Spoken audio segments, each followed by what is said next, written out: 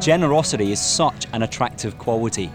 Think about how children respond when grandparents arrive with bags full of presents, or how we respond when a generous friend buys us the most expensive ticket for the biggest show in town. God is generous. Look around you. Our universe is teeming with countless examples of God's abundant kindness. And it doesn't stop with creation. God's beautiful extravagance extends to the salvation that He offers. Forgiveness would have been amazing, but the God who is Father, Son, and Holy Spirit offers us much more. As well as forgiveness, we are invited to enjoy a relationship with the Divine Three. And this begins when anyone gets personally committed to Jesus. It's vital to realize that Jesus didn't come as a spiritual consultant, but as a king. On the day of His birth, this is what an angel declared. Today, in the town of David, a Savior has been born to you. He is the Messiah, that is the promised King, the Lord. The difference between a king and a consultant is huge. Consultants never command us. They will show us the options, but they will never give us any orders. They will give us some advice, but they have no authority over us. Whereas a king is different. A king is the one in charge. A king is the one who has the right to command us.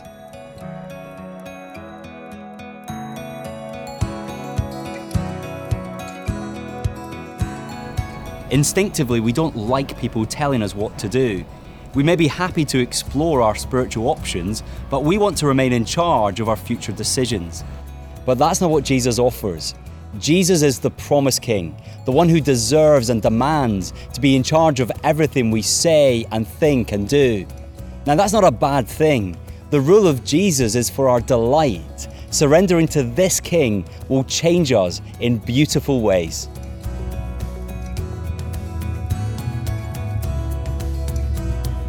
Think of it like a house restoration project. You may have seen those programs where someone buys a house in a state of disrepair. And then under new ownership, each room is gradually transformed so the end result takes your breath away. The same happens with a Christian. Under the loving rule of Jesus, we are gradually changed to be made more beautiful. Now, obeying Jesus in a world where many people don't inevitably brings Christians into conflict with many competing ideas.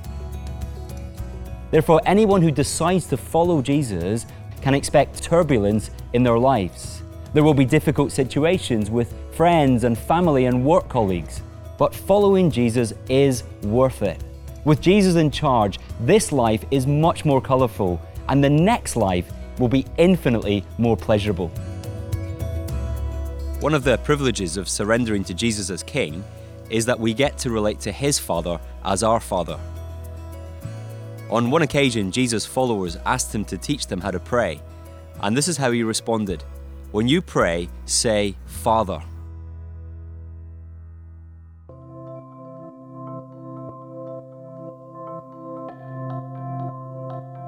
No one is born as a child of God. We start off as His creatures. But when anyone decides to commit themselves to Jesus, they are united to Him by faith, and as a result, they are given a place in the Father's family. It's similar to what happens when two people get married.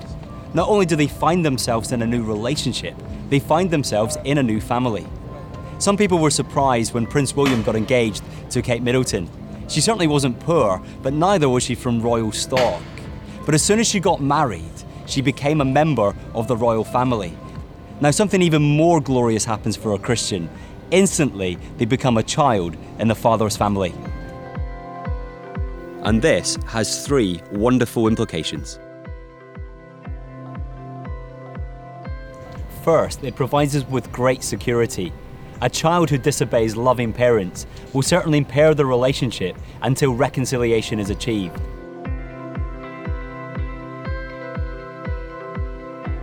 But their position as a child is never in doubt. The same is true for a Christian. Our future sins will never remove us from our new family.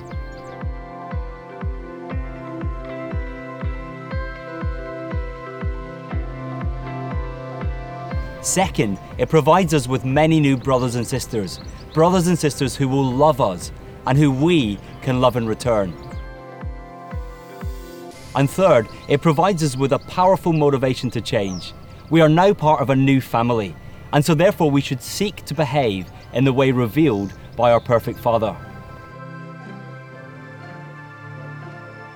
Now you may fear you could never do that. Maybe you've tried in the past and old habits haven't been broken. Well, listen to how Jesus' cousin John describes him. The people were waiting expectantly and were all wondering in their hearts if John might possibly be the Messiah.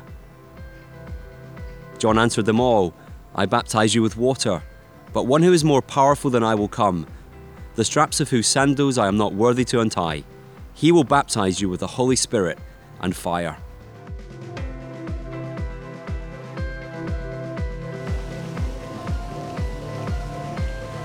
Jesus is the more powerful one, and the promise here is that he will send the Holy Spirit to live within his followers to help them to change.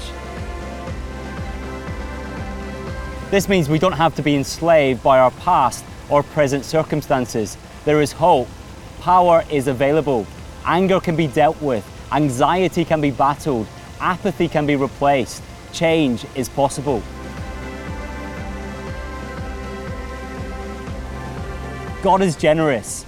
We are offered a relationship with the Father, the Son, and the Holy Spirit. The only question is, how will we respond?